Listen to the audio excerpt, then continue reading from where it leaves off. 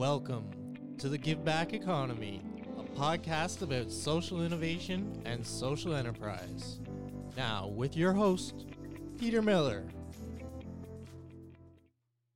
So welcome, and today we have a gentleman who's both Canadian and American, so he's bilingual. He speaks both languages, which is really neat. His name is Vern Hindman, and he's from Heart Forge. So welcome, Vern. Thank you. Yeah, bilingual. I lived in Texas for a while. We would say y'all, eh? Okay, that's terrific. So first of all, tell me about your education. Where did you go to school? So my undergrad was at Mohawk College in Hamilton, Ontario. I did a cooperative program in computer engineering in the early 80s, right when computers were recently invented. At least single chip micros were recently invented. So I started there. It was cooperative. So I worked at a very fortunate time working at St. Joe's Hospital in Hamilton. I had some mentors there, Bob Massacre, Chris Chavez, these people that really mentored me in more than just technical skills. It was an incredible education. I would recommend it to anybody. More recently, I spent 20 years. My first career as a biomedical engineer in medical research. I worked at UT Southwest in Dallas. And then when the internet started, we as medical researchers, we were on the internet before the browser. And so when the internet started, I started an IT company. But more recently, I did a master's in entrepreneurial ministry at Tabor College with Rick out there. I don't think I turned in one assignment that I had not previously done. And subsequent to that, I'm doing a doctorate in semiotics at George Fox University or Leonard Sweet. Okay. So during all this time period in both Canada and the U.S., tell me about your work experiences. Wow, yes.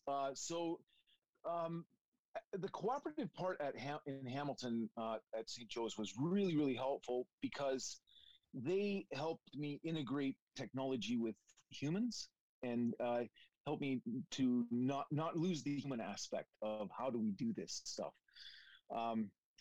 In Dallas, as an entrepreneur, I was building computer networks when they were very young. I was building these computer networks for the back ends of small businesses. So I got to know every kind of business you could possibly imagine all over the map. And the idea is I would take business processes from one business and suggest them to another. And they thought I was a genius, because, and so there's a cross-semination that happened during that epoch of my time. And then as a nonprofit guy, I start to realize that the genius of serving people effectively is to find compatriots, is to find people that are already doing something in the realm. Doesn't even have to be nonprofit, but to collaborate and use the trajectories of other people together and to move those things together. Okay, so tell me about your master's. Let's go back a step. This is a slightly different master's than an MBA. Yes. Although there is some overlap, I believe. The focus of that the entrepreneurial ministry is to say, how do we bring resources and people together to actually meet the root needs of the world, of other people? How do we do that? Which is more than solving their problems. It's maybe a better way to say it is, how do we set the world up for success?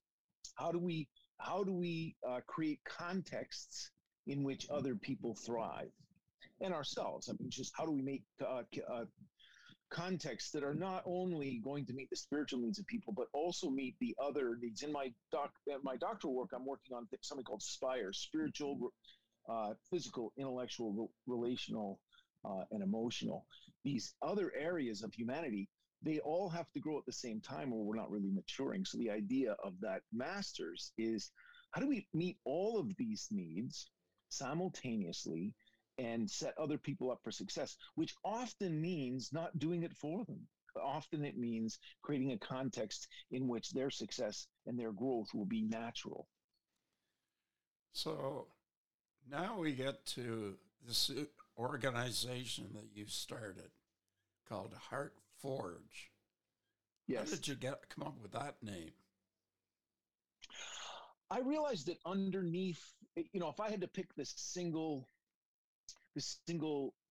most dangerous thing to our society, the thing that is setting us up for failure, underneath of it all is a loss of heart. Underneath of it all, if you lose heart, you lose everything. And so the idea is, if I want to be an entrepreneur, if I want to change the world, I love Apple's idea. Let's put a dent in the universe. If I want to change the world, the first thing I have to do is help fathers find heart again.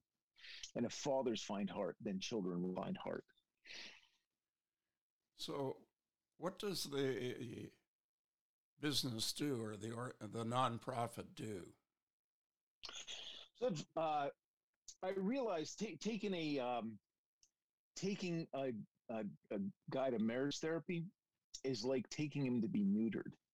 Generally, you're going to pay $125 an hour to a therapist who's going to tell you the same thing your wife's been telling you for 10 or 15 years.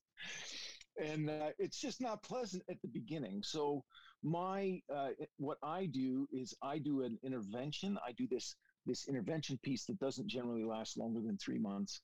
And when a guy has experienced this, I work with women as well, but it's primarily men. When a guy's experienced this, at the end of it, he's happy to go to marriage therapy. One of the very first tools we give him is how not to be defensive. And so rather than trying to fix people or tell them what's wrong with their life, we have an 80-20 rule.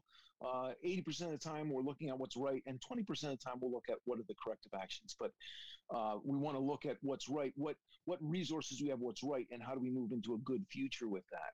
So instead of fixing people, I have a metaphor, which is we're going to facilitate people with tools. We're going to give them tools.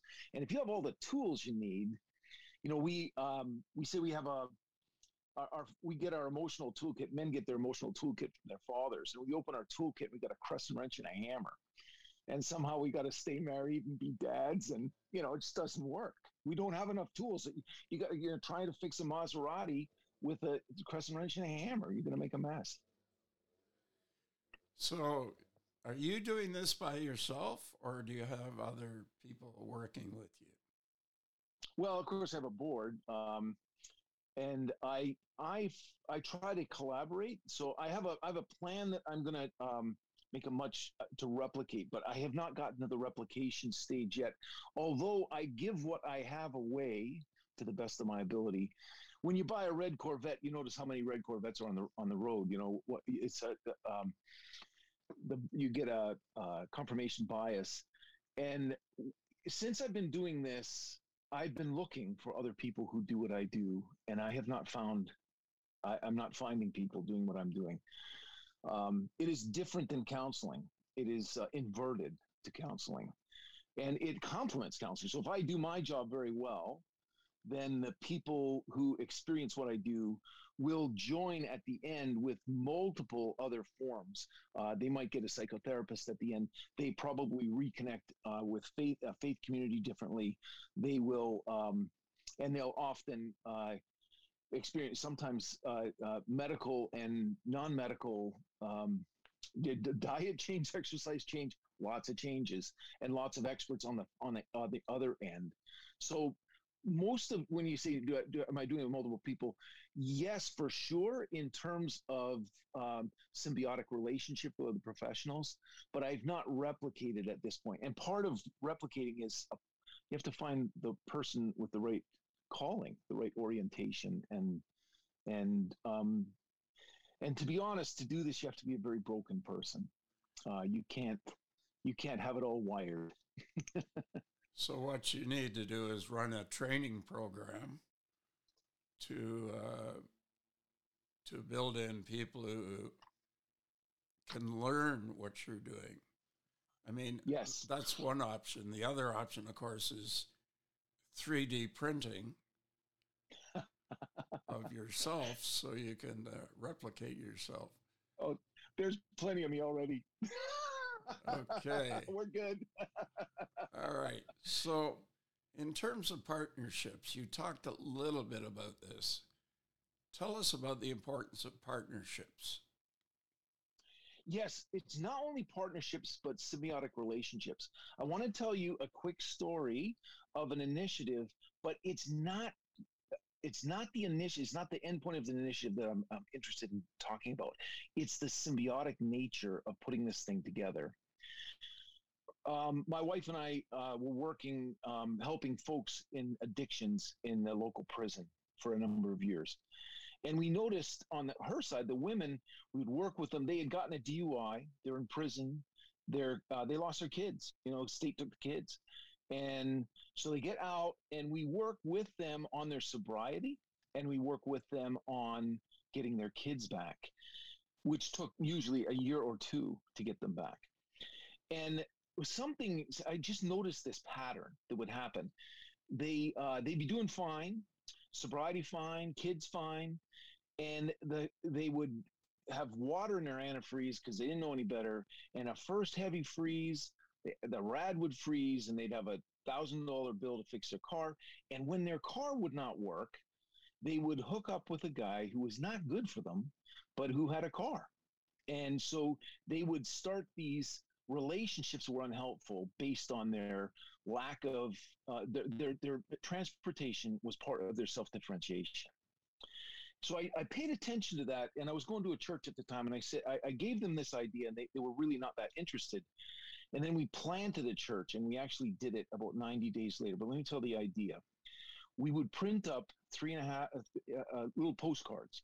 It would say, "Bring your kids, bring your car, come to the food bank on a specific Saturday morning."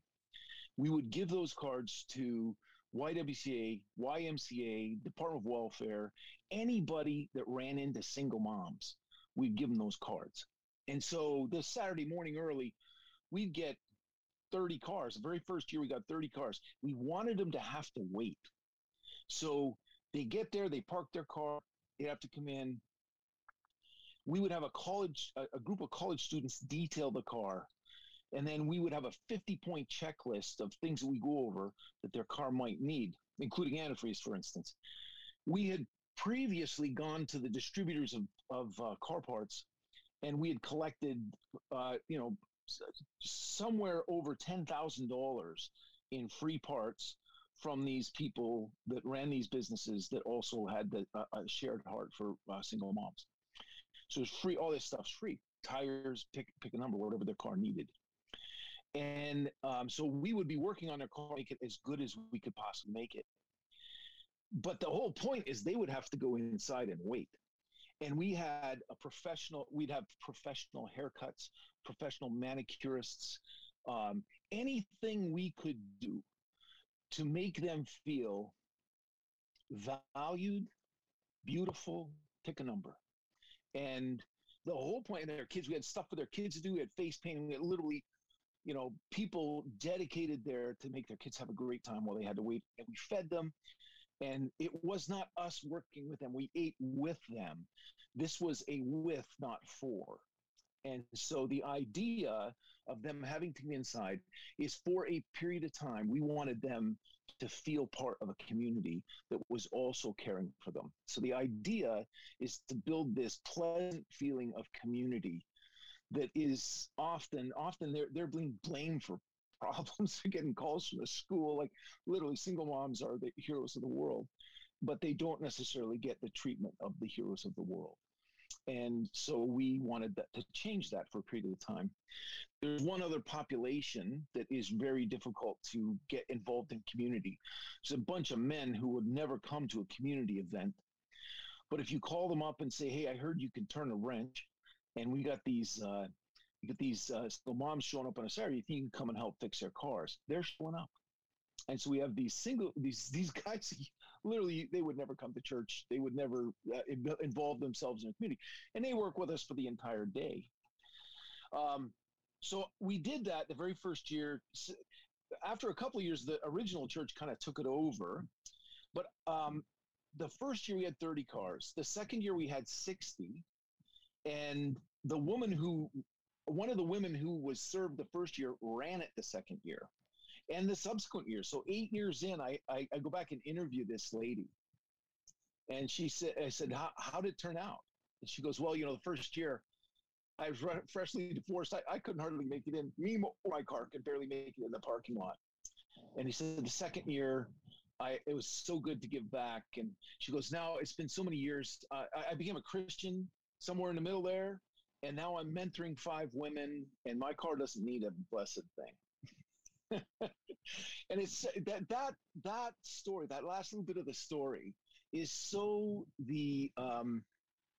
it's so the redemptive thing we're looking for. It's empowering people to step into their calling and to have lives that not only have work and income, but also have meaning around those things.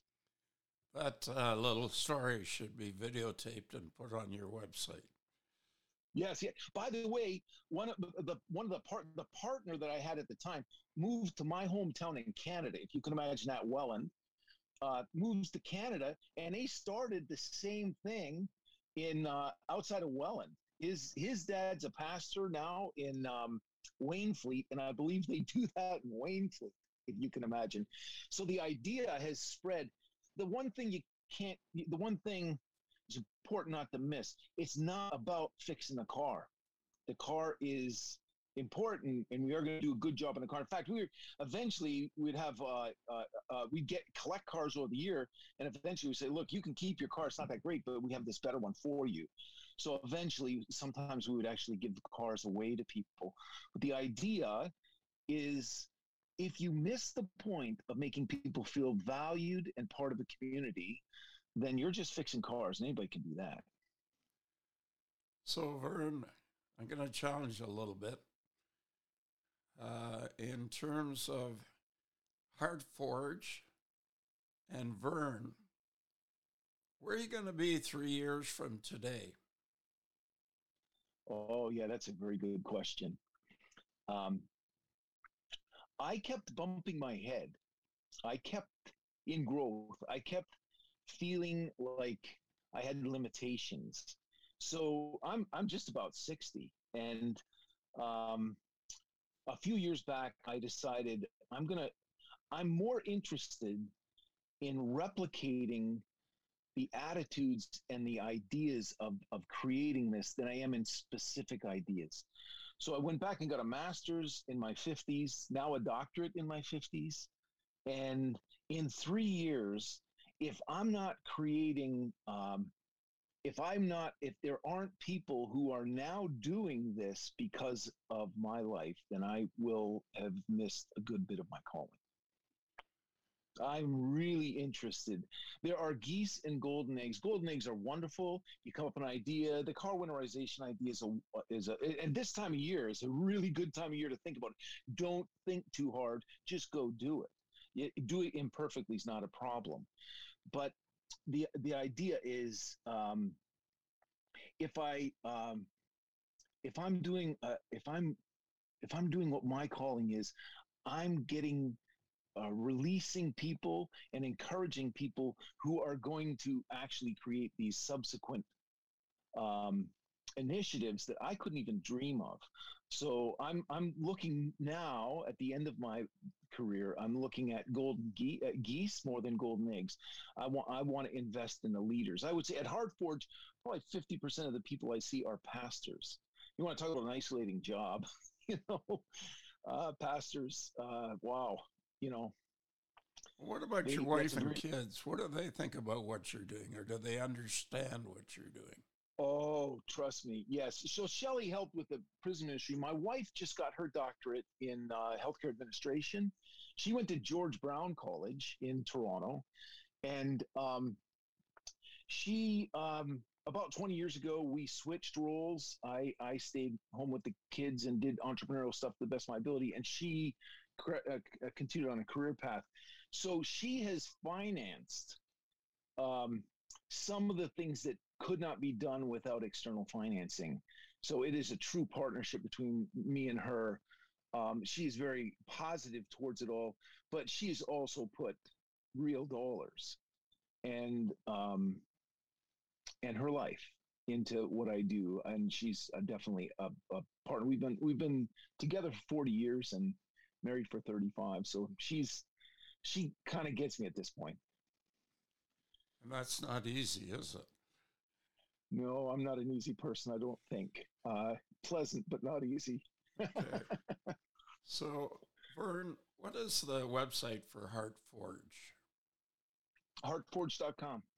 Oh, that's very difficult. Yeah. Okay. Yeah. It's certainly, the website is not where it ought to be. The cobbler's kids never get what they need. And the internet entrepreneur guy has the, you'll see it's not ready for prime time really, but it's there.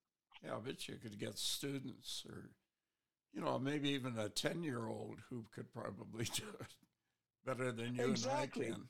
That's what I'm talking about. Yeah, that's exactly So right. That would make a difference. Well, Vern, I should find a symbiotic relationship for that. Vern, you have a great story. You are a social entrepreneur. You may not realize it. You're definitely an innovator. And you're passionate about what you do. And that's what makes a difference. So thank you for joining us today. And we'll get this out into the community. Thank you so much. Thanks for what you do. I'm so impressed by what you're doing. As I read more and more, I'm just learning so much.